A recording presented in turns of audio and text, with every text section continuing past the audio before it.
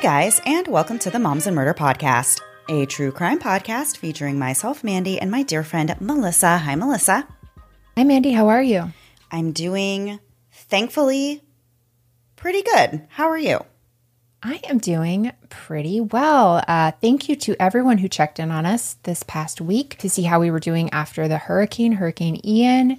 And we both, our area did pretty well considering some parts of Florida, Fort Myers area, that the Southwest, it was pretty devastating. Kind of unreal. Yeah.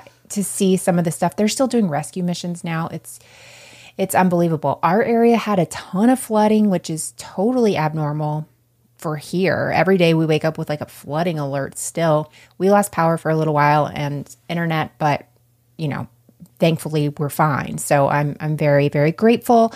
I know a lot of people have a lot to still recover from. So we are thinking of them.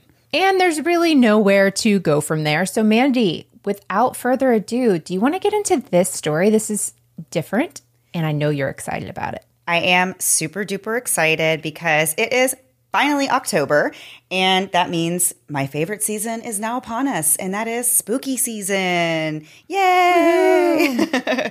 So I love everything about October and the fall in general. It's really the color palette and the autumn smells for me, but I also love taking in all kinds of fun and spooky content to really get me in the spirit. And what could be more spooky than maybe a haunted house? The concept of haunted houses is as old as time. It's one of the top premises in many scary movies and books and TV shows, and it's really no wonder why, because it's kind of hard to think of something as unsettling as the idea that your own home could be occupied by something else, something that you can't even see, and something that maybe even wants to hurt you. It's definitely a very spooky concept indeed. It seems like, at least in the movies, that haunted houses are always older homes or mansions that have some dark or forlorn history attached to them, but that wasn't necessarily the case for the story that we're going to talk about today. In the town of Westfield, New Jersey, just 25 miles southwest of New York City, stands a beautiful Dutch colonial revival home at 657 Boulevard. The house, containing 6 bedrooms and 3.5 baths within its 3,900 square feet, was built in 1905. Although this house has been around for 117 years, you might be surprised to know that it's only had about a handful of owners. Up until 2014, the home was occupied by the same tenants for 23 years, and these residents reported no strange or spooky incidents. But when they sold the house for over $1.3 million on June 6, 2014, things immediately got weird. Derek and Maria Broaddus had been on the hunt for their dream home when they found the property at 657 Boulevard. Derek was originally from Maine, but Maria was a lifelong Westfield resident, and the couple already lived in town before purchasing this new home.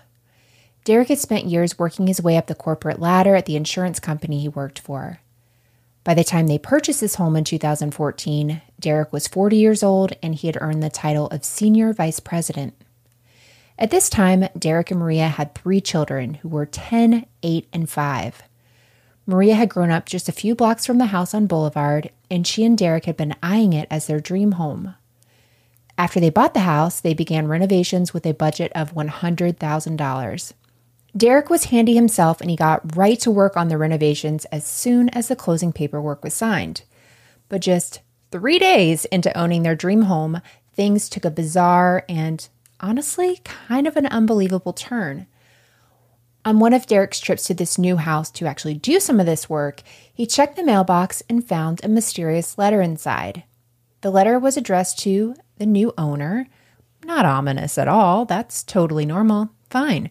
And there was no return address written on it. Okay, fine with that too. It was postmarked on June 4th, which was days before the house sale was made public. The previous owners that sold the home to the Broaddus family had actually lived there for 23 years, and they never put a for sale sign in the yard. So Derek was immediately curious about who would have actually known of this sale and sent this letter. It was clear that the sender of this letter was close by because the envelope had been processed through a distribution center in northern New Jersey. So Melissa said that she would be fine receiving this no return address envelope to the new owner, but this type I would think it was spam. I would just think it was spam and go about my day. Yeah. Well, right? I think that I would find it ominous immediately, and it would make the hair on the back of my neck stand up really before I even opened it. But did we Freaky Friday? Because this sounds like did. the exact opposite responses we would normally have. This would freak me out almost immediately. But Derek was curious, and he opened it up and read the letter. And it said, "Dearest new neighbor at 657 Boulevard, allow me to welcome you to the neighborhood. How did you end up here? Did 657 Boulevard call to you with its force within?" Nope. 657 Boulevard has been the subject of my family for decades, and as it approaches its 110th birthday, I have been put in charge of watching and waiting for its second coming. My grandfather watched the house in the 1920s, and my father watched in the 1960s. It is now my time. Do you know the history of the house? Do you know what lies within the walls of 657 Boulevard? Why are you here? I will find out. I'm sorry. Why would they be there except buying a house to live in? Right. What's the other reason? That Right. part, you lose me a little. What do you think is happening here, person? Yeah, it's a very I hate strange letter to get in the mail when you're moving into a new home. But as the letter continued, the mystery author went on to describe in detail what the Broaddus' minivan looked like, as well as what the renovation workers looked like and what they were doing around the house. And they were not happy about what the renovation workers were doing around the house. Or was it the house itself that wasn't happy about it? No, Mandy. No, I can't accept that. The letter said, "I see already that you have flooded 657 Boulevard with contractors so that you can destroy the house as it was supposed to be. Tisk, tisk, tisk. Bad move. You don't want to make 657 Boulevard unhappy." I think the temperature in this room just changed. I'm getting freaked out. But the most disturbing part of this creepy letter was when the three Broaddus children were actually referenced in it. It said, quote, "You have children. I have seen them. So far, I think there are 3 that I have counted. Do you need to fill the house with the young blood I requested? Better for me. Was your old house too small for the growing family, or was it greed to bring me your children? Once I know their names, I will call to them and draw them to me." And finally, the letter ended in a somewhat taunting manner when the author wrote, "Who am I? There are hundreds and hundreds of cars that drive by 657 Boulevard each day.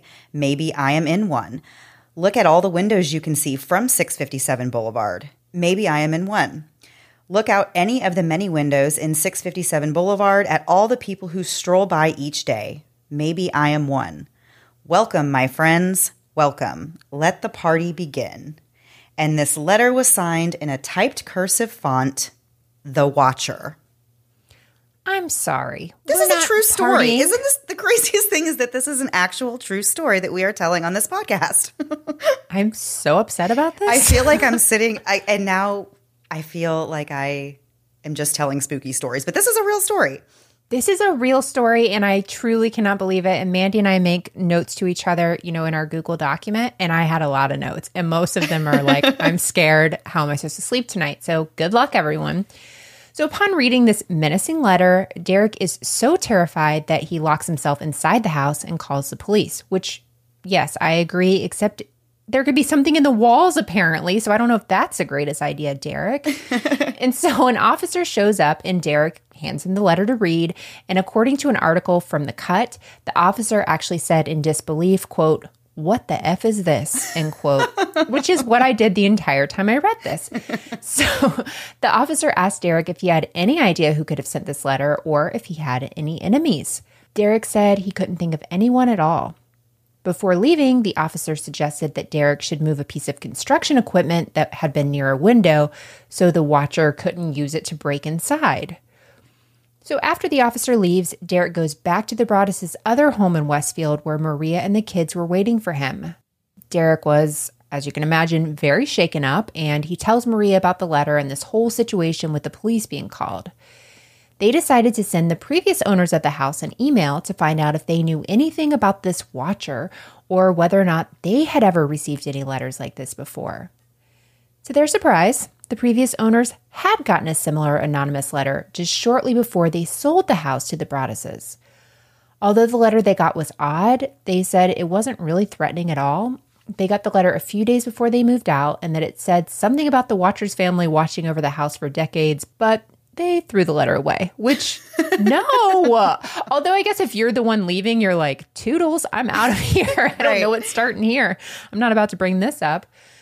So the next day, the Broadduses and the previous owners of the house actually go to the police station together to tell them everything they know so far. And officers tell them, keep this letter a secret. Don't tell anyone, especially don't tell the neighbors about this, because everyone on the street and within a close proximity to 657 Boulevard was now a possible suspect. For the next several weeks, the Broadduses were on very high alert when they were at their new house, and they did have some more weird occurrences that put them on edge even more. One day, Derek offered to give a neighbor couple a tour of his new house, and while they're on this tour, the wife says, quote, "It'll be nice to have some young blood in the neighborhood." Who says that? Who says that? Unless you're referring to a rapper who I'm pretty sure there is a hip-hop artist named Young Blood. There is. Or was that the weird... Oh, Bloodhound Gang. That's what I'm saying. That is such a weird way to welcome your neighbors. It is, but also, Derek, what are you doing letting your neighbors in your home? I know. Sir? Everyone is a suspect. Why would you let anybody inside? First rule of haunted houses, everyone's a suspect. So considering, like Mandy was saying, this young blood term is a term used by the Watcher, Derek is understandably freaked out. And I don't know anyone that's ever said young blood about children moving into a neighborhood. That just sounds creepy. Youths. Yeah, it sounds like you're purposefully trying to be creepy. Right. So in another instance, one of the contractors showed up to the house one day to work and realized that a heavy sign he had hammered into the front yard was ripped out overnight. And we have so much more to get into this story, and I'm a little scared too, but we are going to do all that after one quick break to hear a word from this week's sponsors.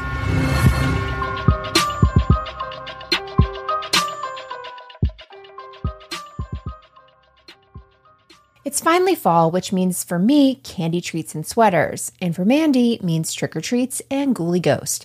But where we come together is that fall time, or any time, is the best time to play Best Fiends. Best Fiends is the casual mobile puzzle game that we both really enjoy playing. With Best Fiends, you can power up your favorite fiends to new levels to gain even more powerful skills and watch them transform to become even stronger. It's sort of like watching your own kids grow up, but with much, much lower stakes. Best Fiends is my go-to when I need a quick break. It's also the unofficial #1 game for moms sitting in car lines. I'm on level 3,435, which really tells you everything you need to know about how much I love this game. On top of that, when my internet was out last week during the storm, I was able to keep playing Best Fiends, which has offline play. So the nightmare of no internet was made a little easier thanks to Best Fiends. Download your new favorite getaway, Best Fiends, for free today on the App Store or Google Play. You'll even get $5 worth of in-game rewards when you reach level 5. That's friends without the R, Best Fiends. With one of the best savings rates in America, banking with Capital One is the easiest decision in the history of decisions, even easier than deciding to listen to another episode of your favorite podcast. And with no fees or minimums on checking and savings accounts, is it even a decision? Get started today. It only takes about 5 minutes to open an account with Capital One, and there's no minimum to open and keep your account. That's banking reimagined. What's in your wallet?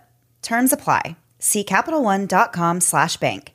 Capital One, N.A., member FDIC. It's been a while since I've had a baby of my own, and some days I miss it so much. The baby cuddles and baby smiles, but when it comes to diaper rashes, not so much.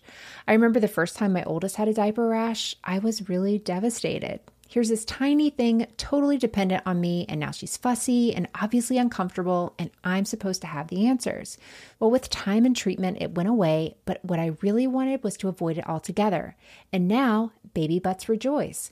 New Huggies Skin Essentials are here, a brand new dermatologist-approved line of diapers, wipes, and pull-ups training pants, all designed with baby's sensitive skin in mind. The wipes are thick and have 0 harsh ingredients for a great, gentle clean. Pull-Up Skin Essentials has got your big kid covered too, with a training pant that's ultra soft and breathable to help protect sensitive skin throughout potty training. Whether you're a first-time parent or a seasoned pro, make it easy on yourself and your baby with Huggies. Learn more at Huggies.com. Once again, head to Huggies.com to learn more.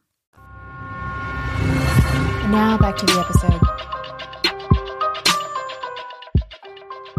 So before the break, We were talking about Oh, girl, The no, Watcher. not that voice. The Watcher, watching over 657 Boulevard. We don't know who the Watcher is. No one does. It could be anyone in the neighborhood. Melissa, how scared are you right now?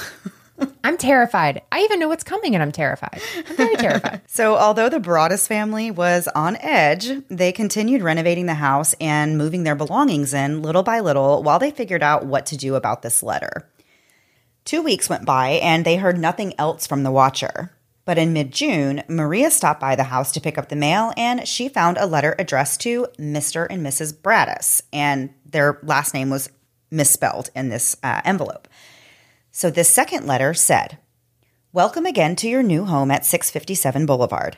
The workers have been busy and I have been watching you unload carfuls of your personal belongings. The dumpster is a nice touch. Have they found what's in the walls yet? In time they will." Mandy, what if this person is just trying to warn them that maybe there's a termite problem? Hey, anything is possible at this point. True. So the letter went on to once again talk about the Broaddus children, even revealing that they knew the children's names now. This is probably the creepiest part of any of the letters, in my opinion. It said, "I am pleased to know your names now and the name of the young blood you have brought to me. You certainly say their names often." This letter specifically mentioned how one of the children had been using an easel in the enclosed porch, and the Watcher asked if she is the artist in the family. Nope. It went on to say, quote, 657 Boulevard is anxious for you to move in. It has been years and years since the young blood ruled the hallways of the house. Have you found all the secrets it holds yet? Will the young blood play in the basement, or are they too afraid to go down there alone? I would be very afraid if I were them. It is far away from the rest of the house. If you were upstairs, you would never hear them scream. Will they sleep in the attic, or will you all sleep on the second floor?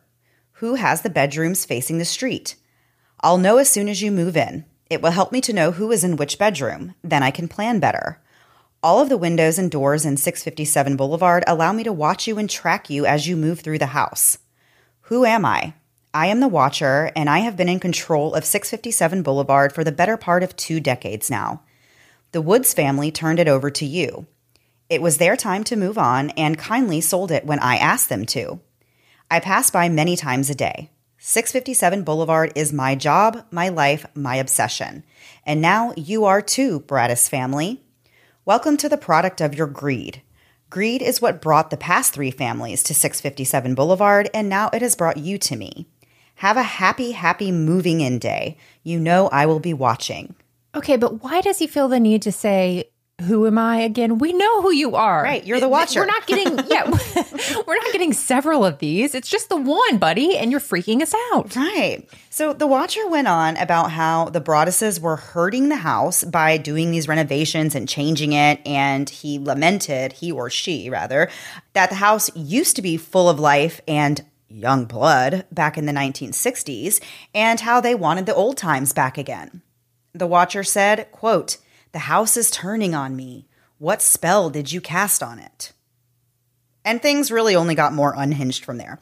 The Watcher literally started begging the Broadduses to let their children sleep at 657 Boulevard. The family actually had not moved themselves in because of these letters, and they never had slept there before. They had just been renovating and moving in some of their things slowly, and the Watcher seemed to be getting desperate that they hadn't really moved in. So the Watcher wrote, 657 Boulevard needs young blood. It needs you. Come back. Let the young blood play again like I once did. Let the young blood sleep in 657 Boulevard. After the second letter came, Maria called the police. She and Derek also decided to stop bringing the kids to the house entirely, and they started discussing whether or not they should even move in. And ultimately, they decided not to. Thank goodness. Yeah, I think I would also decide not to move in at this point. No. But then in mid-July, a few weeks after the second letter came, a third one arrived. It was dated July 18th, 2014, and it said, "Where have you gone to? 657 Boulevard is missing you." Keep missing me, buddy. Yeah. So as you can imagine, Derek and Maria are beside themselves and racking their brains trying to think of who could possibly be sending these letters. It was clear from the details in them that whoever it was had easy access and a bird's eye view of their new house, down to being able to even see their child using the easel in an enclosed porch in the back of the house. The porch was actually hidden from the street by vegetation, which made it difficult to see unless someone was behind the house or right next door to it, which to me is like, unless you see a drone flying over your house, there's like 3 places people could be. I think we're starting to narrow this list down, but not really. There was some speculation that maybe the watcher was a scorned bidder who wanted to buy the house themselves, but that didn't really seem likely because there wasn't a bidding war over the house, and as we said before, the sale itself was done pretty quietly. The next thought, of course, was that the watcher lived in a neighboring house. Specifically, they believed it could be someone from the house next door. The owner was a widow who was in her 90s, but her adult children, who were in their 60s, also lived there with her. The family had been living in the neighborhood since the 1960s, making them the longest-standing residents of the neighborhood. Their house was situated right next to where the easel was on the Broadduses' porch, which is why they seemed like potential suspects. Police initially spoke with each one of the adult children living at the house a week after that first letter arrived. This neighbor, John Brown, that's not his real name, said he didn't know anything about these letters. But one thing that came up in their investigation was that John had been diagnosed with schizophrenia, and he had some odd mannerisms and behaviors, such as walking through other people's backyards or looking in windows to check on renovations. Derek and Maria decided to put up cameras around the house, and they hired a private investigator, a forensic linguist, and an ex-FBI profiler to help them figure out who the watcher was. So Robert Lenahan was the FBI profiler that they contacted, and he conducted what is called a threat assessment, and he concluded a few things. He concluded that the envelope was in fact addressed to Mr. and Mrs. Broaddus with the incorrect spelling, and that the salutations included the day's weather. He used the terms warm and humid and sunny and cool for a summer day. It was also noted that the sentences in these mysterious letters had double spaces and that the literary style was very unique and specific and suggested that whoever wrote it was likely an avid reader. Even though the letters took an angry tone, there was no profanity, which Robert thought suggested maybe a less macho writer was responsible for. There were multiple typos and errors in the letters, which the profiler said was indicative of erratic behavior. For example, the first letter was dated Tuesday, June 4th, but June 4th was actually a Wednesday. According to Mr. Lenahan, the writer of the letters seemed to have what he called a seething anger towards people who were wealthy. He surmised that the watcher was someone in their 50s or 60s that lived nearby, and he suggested that former housekeepers and their descendants should also be looked into in case this was somebody that was just jealous that they couldn't afford the house. The forensic linguist that Derek and Maria hired was unable to find any overlap when he searched local online forums for similar writing styles, but the linguist did say he believed that the watcher might be a fan of the show Game of Thrones. I don't know anything about that show. Please don't come for me. I know it was a very, very big show, but I guess they'll have to come for both of us because I'm not a Game of Thrones fan. I don't want dragons on my television. Yeah. So, because at first I was like, well, why would he think that based on these letters? But I really don't know. But I guess he was thinking there was maybe a connection because in the show there are characters that are the watchers on the wall. And so maybe he was thinking that that's where this whole idea came from. I don't know enough about Game of Thrones to know if there's a connection. Like I said, but you guys do, so yeah, don't come for us collectively. So other than the private investigators and experts that the Broadduses hired, the police were also conducting an investigation, an official investigation. They began by once again looking into the family that lived directly next door to 657 Boulevard. The Broadduses attempted to lure the watcher into making another move or sending another letter by creating a letter of their own to send to the Browns. In their fake letter, they said they were planning on tearing down the house at 657 Boulevard, which thought that they would elicit some sort of a reply from the watcher. But it didn't work. The watcher didn't respond. Police brought John Brown in for questioning again anyway, but the interview yielded really no new information or results. At this point, the Broadduses hired a lawyer named Lee Levitt. Lee met with the Browns and showed them all the evidence they had that someone from inside their house was sending these creepy letters. He showed them the letters and some photos proving that they could easily see into the Broadduses' back porch from their backyard. But the Browns were adamant that John was innocent and he had nothing to do with this. The letters themselves were examined, but they found no fingerprints on them and there was no digital trail either. DNA found on the envelope was, however, linked to a woman. This DNA was tested again against one of the members of the Brown family, but it was not a match. Police also tested Maria's DNA for comparison, and it was also not a match. After hitting really nothing but dead ends, the investigation was pretty much over by the end of 2014, and they were no closer to figuring out who sent these letters. Eventually, the Brown family were all ruled out as suspects, but the why and how they were vetted remains a mystery. The family was and still is livid over the way they were treated and raked over the coals with these accusations about being the ones that send the letters. And I can understand if they're not involved in this and everybody's like, hey, these are creepy neighbors and they're terrible and you're not safe around them. I can see how that would be absolutely enraging. Especially when that family has lived there for 60 years. You know, they've been there forever. So I'm sure they were like, what the heck? Why would anyone think we would do this now after living here all this time and have never had a problem? Like, I can see how that would be very irritating. Absolutely. So people in this neighborhood, though, begin to speculate that maybe the Broadduses had sent the letters themselves and created this entire hoax due to maybe buyer's remorse, or maybe they realized they couldn't really afford the house and they needed a way out of the sale, which that would be truly that would be the craziest way to get out of buying a house. That's I don't crazy. think your bank's going to be like, I'm sorry, people were sending you mean letters. Okay, let's give you money. That doesn't make any sense. Another crazy theory was maybe the letters were fabricated for insurance fraud or for a movie deal. Now, that one actually kind of makes sense to me, that if you're trying to like create some, I mean, in this story, that makes the most sense. Yeah. Well, and because you've heard of that where it's like a hoax thing, but it's like it ends up being like a promotional. The calls coming from inside the house. I don't know. Yeah. Personally, I don't think I necessarily am on team they did this or that they were sending themselves the letters, because I don't either. I think it would be a little strange, right? Like I think for them to be getting like the police and hiring people, like paying people to look into this, ex-FBI profilers and all that, people who are experts and could easily figure out that it was a hoax. They were the ones bringing them into this. So I'm like, it doesn't make sense to me that they would do that if they were the ones, you know, sending themselves these letters. So that's my personal opinion. But yeah, we do have more to get into, and we'll get back into it after one last break to hear a word from this week's sponsors.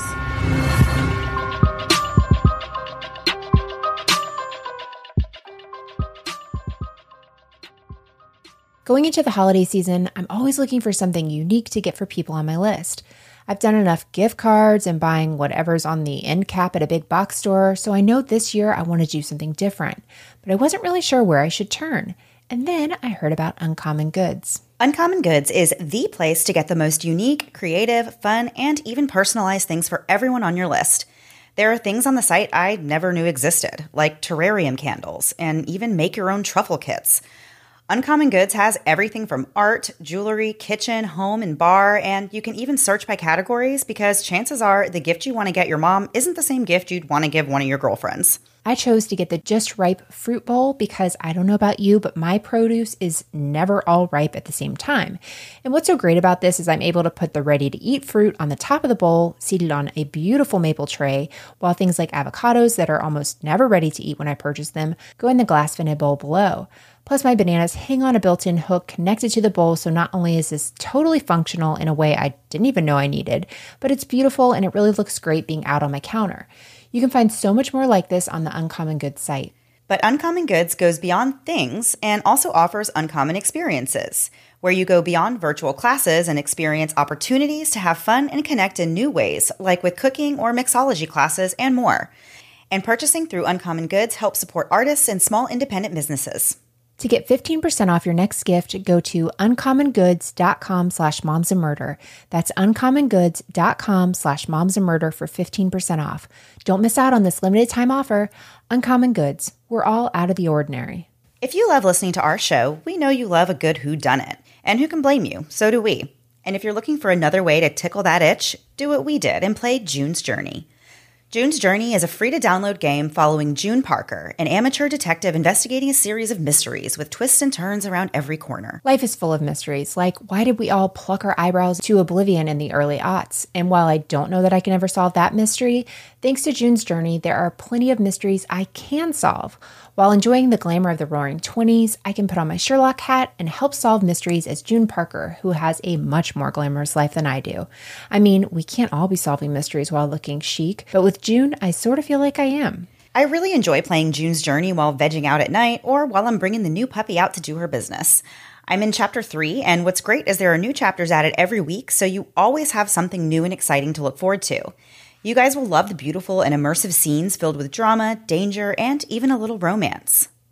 Find your inner detective. Download June's Journey today. Available on Android and iOS mobile devices, as well as on PC through Facebook Games. And now back to the episode. So we are getting back into our story about 657 Boulevard. I feel like I have to come back with a creepy voice. I know. It's like either that or you need to clear your throat. I can't really figure it out. All right. So the stress of all that was going on with these letters and with everything else was causing the Broadduses to have nightmares at night now. They were far too scared to even think about actually moving into the home. And they, were really upset at the same time because they considered this their dream home. They had been looking at this house. They really wanted to put in the work and renovate it and move into this house. So they made the decision to move in with Maria's parents for a little while because their old home where they lived before they bought the house on Boulevard had now been sold. And so they didn't really have a lot of options. They told others that they were unable to move into the house because of legal reasons, and they tried their best to keep any rumors at bay. Of course, they were suspicious of their neighbors. Derek and Maria started having fights, and they were both extremely stressed out about all of this. Maria was even diagnosed with PTSD. After struggling for months with what exactly they should do, the Broadduses decided that it was the best idea to put the house up for sale. It was listed on February 21st, 2015 for $1.4 million, and their asking price was a little more than the price they paid for the house, but that was due to the renovations that they had already completed. When people found out the truth about why the family never moved into the house, nobody wanted anything to do with it, and the Broadduses had a very hard time selling it. So within a month, they lowered the price and made the decision to go ahead and disclose the letters to potential buyers. Okay, Mandy, you are going to buy a house and they have the disclosure addendums on these kind of things. And your realtor says, Mandy, here is a little thing you might want to know about this house. What do you say? Is this still your dream house or are you absolutely not? I would absolutely not, just because I feel like the letters were really specific. And then especially the one about like knowing the kids' names and stuff, I would be like, yeah, no. Yeah, no. Because even so, say you have just neighbors that are like way into your business, you have to live next to those people forever. Absolutely not. So exactly. I imagine it would be very hard to add that disclosure. I'm glad they did, but I wouldn't. I see that and I'd be like, absolutely not. You couldn't give me that house. No. So they continue to have to drop the price of the house again in April, and they did again in May because there were no takers. Finally, in June 2015, they actually took the house off the market, and they kept it off the market for a pretty long time. Not quite a year, but they didn't put it back on again until March of 2016. During all this time, while the house sat empty, Derek and Maria became outcasts in the Westfield community, which, as we said, was where they had already been living. They had been there for a long time. But despite this, they borrowed money and bought another house in Westfield while they tried to continue selling the house on Boulevard. After many attempts and a lot of patience and time passing, the couple's real estate lawyer suggested that they try to sell the house to a developer who could maybe tear it down and split the property into 2 lots. They even went so far as to apply to the city planning board for permission to do this, but the application was ultimately denied because if they were to split the property into 2 lots, each of the lots would come in just a couple feet shy of the zoning requirements, which said that each lot had to be 70 feet wide, and there was only enough property for each lot to be 67 feet wide. So they were denied. This idea wasn't going to go anywhere. So not to mention, though, none of the neighbors on Boulevard even supported that idea to begin with. There were neighbors that actually came to this board meeting themselves and talked about all the reasons they did not want 657 torn down, which you can also understand in a neighborhood like this that has history and all the homes on the street are historical and they've all been there since the early 1900s. Why would you want now them to come bulldoze a beautiful home that's over 100 years old and put 2 brand new houses in the middle of your historical neighborhood? I would also protest that. Well, now I'm starting to think the Watcher was onto something with them making all these renovations. Maybe. Yeah. Well, I mean, renovating and maybe keeping I'm the team history, Watcher. yeah, is different to me. I don't know, but I can understand where the neighbors would be coming from. No, we don't want you to do that and cram 2 houses in there. I would probably fight that also if I lived in the area. Yeah. Maybe not. There's not much that I will do. And I mean, there's not much that I will do. There's not much you would do. End of story. Yeah. Luckily, though, for the Broadduses, shortly after the planning board denied the lot division, a family said they were interested in renting the house. They began their lease on February 1st, 2017, and within 2 weeks, another letter from the Watcher showed up. The letter said, quote, "Violent winds and bitter cold to the vile and spiteful Derek and his wench of a wife, Maria." Whoa. Quote. Yeah, we got a little feisty here now. What did Derek and Maria even do? That's that's the craziest thing to me. I'm like, what did they do? They're not even there anymore. Leave them alone, Watcher. And then again, it says, quote, "You wonder who the Watcher is. Turn around, idiots. Maybe you even spoke to me, one of the so-called neighbors who has no idea who the Watcher could be.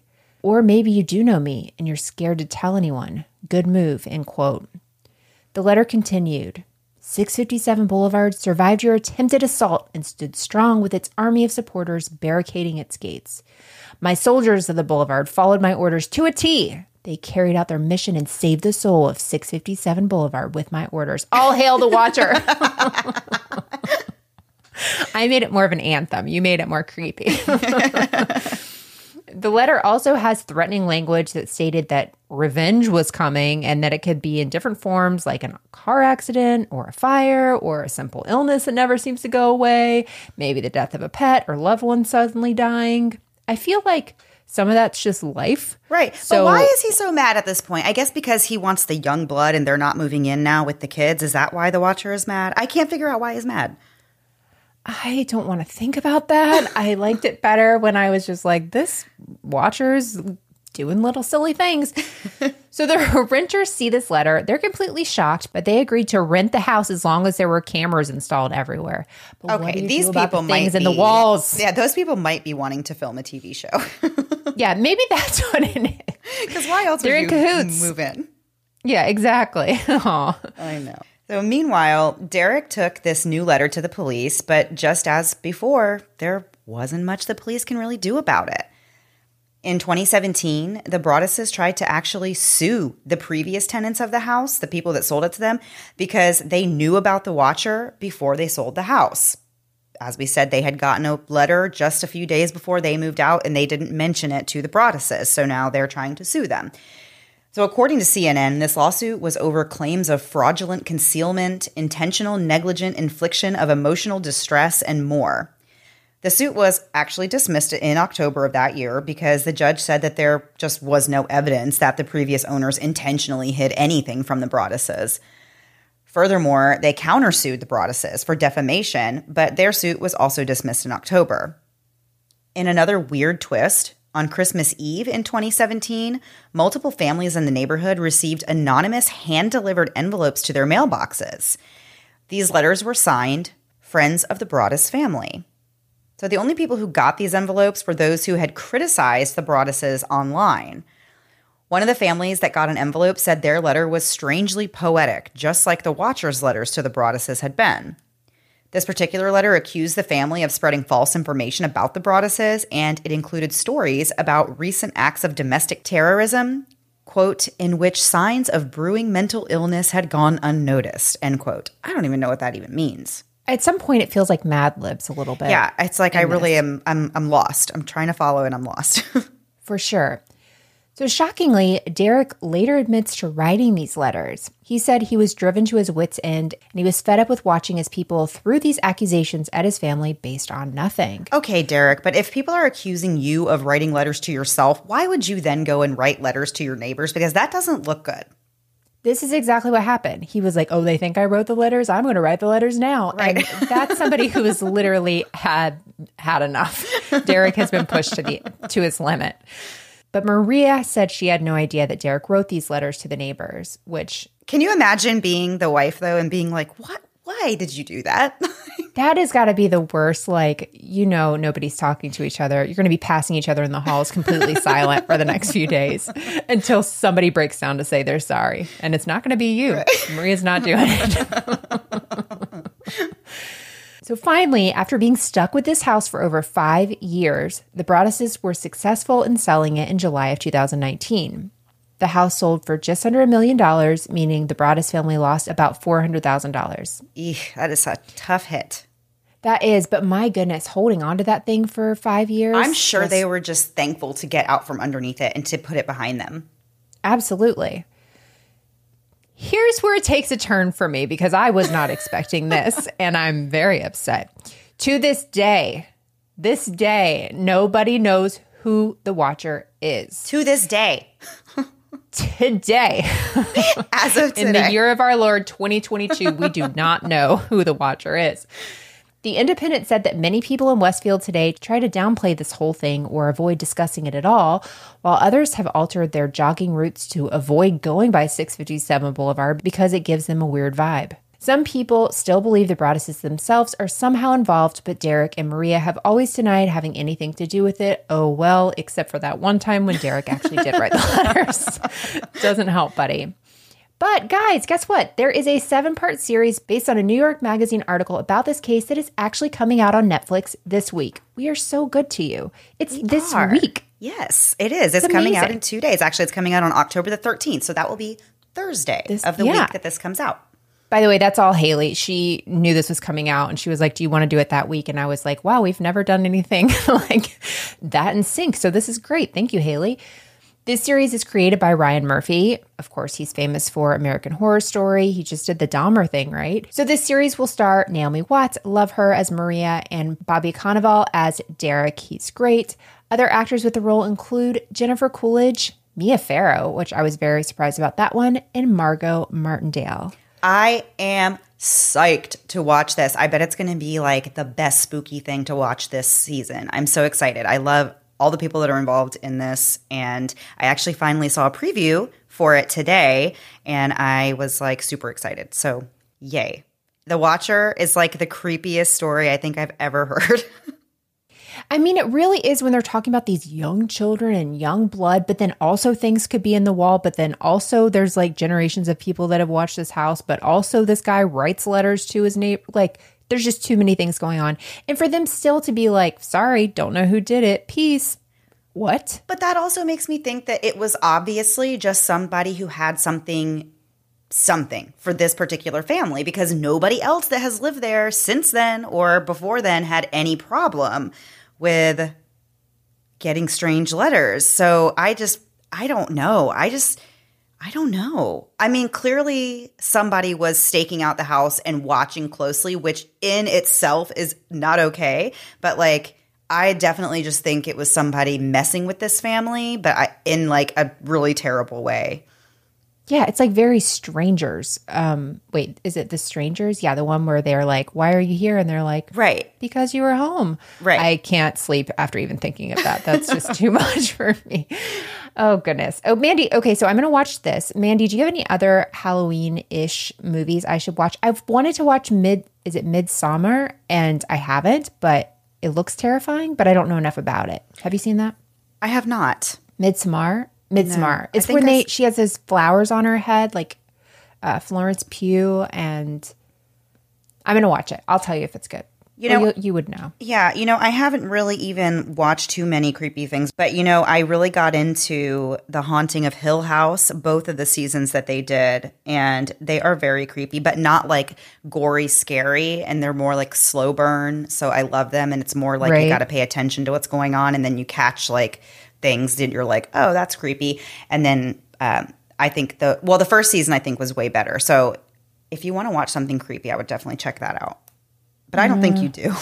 I don't think I want that creepy. I'm going to be definitely watching this during daytime hours. Absolutely. So I'm excited about that. Okay, well, can't wait to watch this. Let us know what you think of this story. And then, Mandy, let's go to Last Thing Before We Go. All right. So this week for Last Thing Before We Go, we're just going to talk about some fun facts about Halloween. I think we've done this once before, but I tried to pick ones that I don't think we have said before. So this will be fun because I don't know if I did either. So maybe we both went too specific and we'll end up in the same one. We might. Yeah, we might. Would you like to start? Sure. I will start.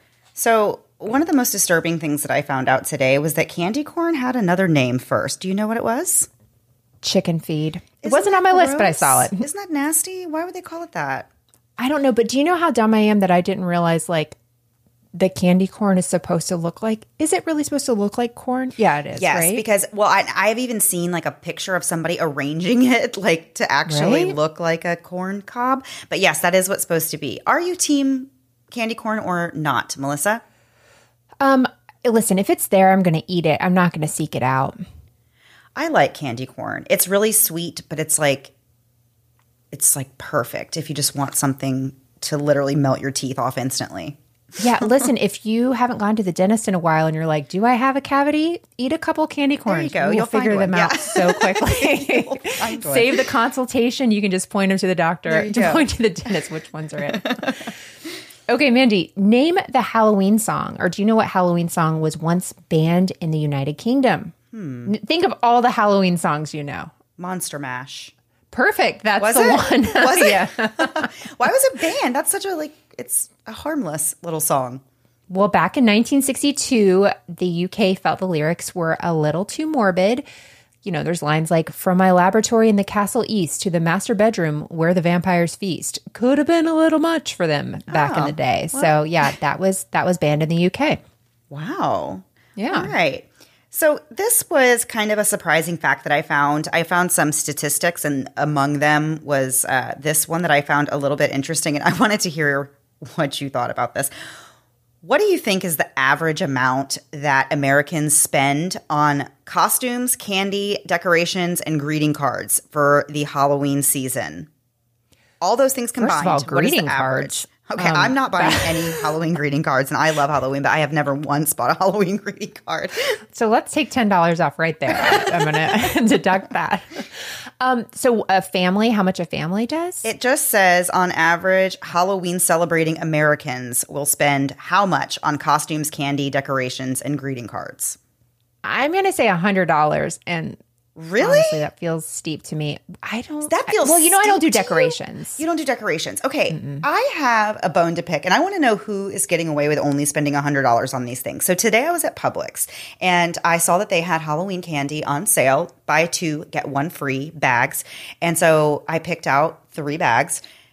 Okay, but 1 bag is $14.99, right? So it was $30 for candy alone. I got 3 bags of candy that I put up in my cupboard. But Halloween costumes, my kids have been showing me their costumes they want, and I'm like, I feel like I've already spent $100 between 2 kids' costumes and this 3 bags of candy, and then I haven't even bought greeting cards and decorations. Where's the money for your greeting cards? I know. So that just doesn't seem. Maybe, but then I also dress up that would for work Halloween. For me. That would work for me because I make random stuff. I'll decide 2 days before some obscure TV reference that I have to dress up like, but my kids will get their costumes and then I'll get candy. Yeah, that's probably about right for me. So what is the actual number? $102.74. How was I so close? I know, you got that right on the nose. I am very impressed. Wow, this is a big day for me. Clearly need to check my spending habits. Well, you like the holiday, you want to decorate and stuff like that. I do, and I always put effort into my own costume too. Yeah. So that also costs me a little bit of money, but I try to do it with what I can, with what I have. If you're dressing up for Arbor Day, right. There's going to be a problem. But I feel like for this holiday that you love, it's not a big deal. All you can do it. All right. Well, if you say so. I didn't mean to give you a hall pass. Okay, so Mandy, in 2004 in LA, people bought what thing that made such a mess on Halloween, the city actually passes a law banning it for sale from 12:01 a.m. on October 31st to 12 p.m. on November 1st. What is this thing that was bought that wreaked havoc over LA? Wait, but you can't buy it, but only in the middle of the night you can't buy it? You can't buy it on so it basically on Halloween is when people were going crazy with this thing. So toilet paper. Halloween hours, you can't. No, that would be devastating. That would feel like 2020 all over again. Eggs. Is it eggs? No, it's silly string. Oh, well, that's just as bad. See, I was kind of on the right line of thinking like egging houses or toilet papering people's front yards or whatever. But those two things people do need. Kids don't know how to have fun these days. Maybe they can become the watchers in their neighborhood, Mandy. Just giving ideas out. Any children listening, please do not do any of that. Oh, God. Okay, so Melissa, here in the United States, we do grow pumpkins in a few states. Do you know which state grows the most pumpkins?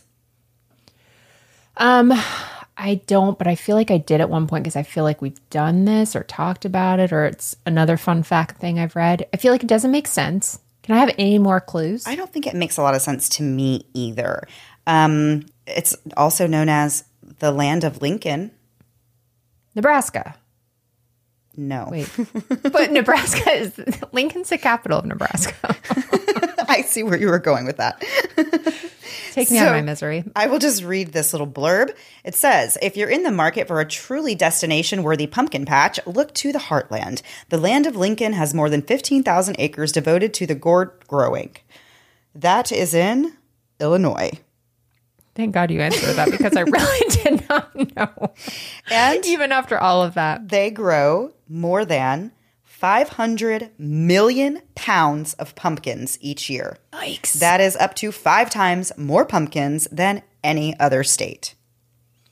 You know what? Honestly, Starbucks is working very closely with them from what I can tell from everyone's Starbucks order I've ever seen. So, yeah, for the state of Illinois is getting money. Maybe they own Starbucks too. No, that's Seattle. That's Washington. Because everybody's pumpkin spice whatever. Latte? Pumpkin spice everything. Yeah. Yeah. I feel like we got disconnected there at some point and neither one of us understood the other one. Let's keep going. Okay. Mandy, I found on Reader's Digest the costumes from the years we were born. And now that I know the actual year you were born, that helped a little. I screwed that up. So 1983, the year I was born, do you know what the number one Halloween costume was? Think of musicians during that time, the 80s. From before I was born? Okay, King of Pop. Get over yourself. King of Pop, pretty much canceled now, also dead. Michael Jackson. There you go. Michael Jackson, the year I was born, was the number one costume. Mandy, I'm getting my kings confused. Charles? Okay, Mandy. All right. The year you were born, if you get this just out of whatever, I will decorate my entire house for Halloween. If you get this without any clues, what do you think the number one costume was in 1987, according to Reader's Digest? Oh, I have no idea. Oh my gosh, I feel so much pressure. Yeah, you should. Well, I know that I was a pumpkin for my first Halloween. Shut up. But I don't think pop culture. Popular. I'm not going to give it to you now, but forget it. I'm not decorating my house. Cyndi Lauper. Okay, it was a TV show. It was an alien kind of thing. The first letter in it actually means alien. What? I'm going to have to do a lot of editing on this one. No, I don't know. Okay, let's see if you even know what this is. Mandy, have you ever heard of ALF? No. The show ALF you haven't heard of? No. Mandy. What does it mean? I don't remember. It means alien something. You've seen it. Alien life form. That's what it means. He's a little brown looking dude. No, I have not seen that. I'm so tired of you and your youth. This is too far. Okay, yeah. I so was it was just ALF. a newly born child when that was on television. You were just a little baby. Yeah, I know, but Anyway, so if you ever wanted to know, also, if ALF was the number one thing in your year you were born, you're not that young. I got to be honest. I'm feeling pretty good now. Maybe I should do a throwback and go as ALF this year. Please do that. I want to go as Adam Sandler or something. I'm trying to figure out like a punny way to do Adam Sandler. I'm getting there. You will. I have faith. You always have the best costumes. I'm the most random, that's for sure. Okay, Mandy, that's it. My gosh, that's it for these people. All right. I hope you all enjoyed this episode. Please let us know your thoughts on The Watcher. And please watch The Watcher on Netflix. I'm going to be watching it, and I will be talking We are not about sponsored by The Watcher. We're not sponsored by Netflix. We're going to get them at some all. views. All right, guys, that is it for this week. We will be back next week, same time, same place, new story. Have a great week. Bye. Thanks so much for listening to the Moms of Murder podcast. Make sure to check back with us next week for a new episode. You can also find us at momsandmurder.com, where you can connect with us via social media. Please make sure you subscribe and give us 5 stars, because giving us 4 stars would be a crime. Thanks so much.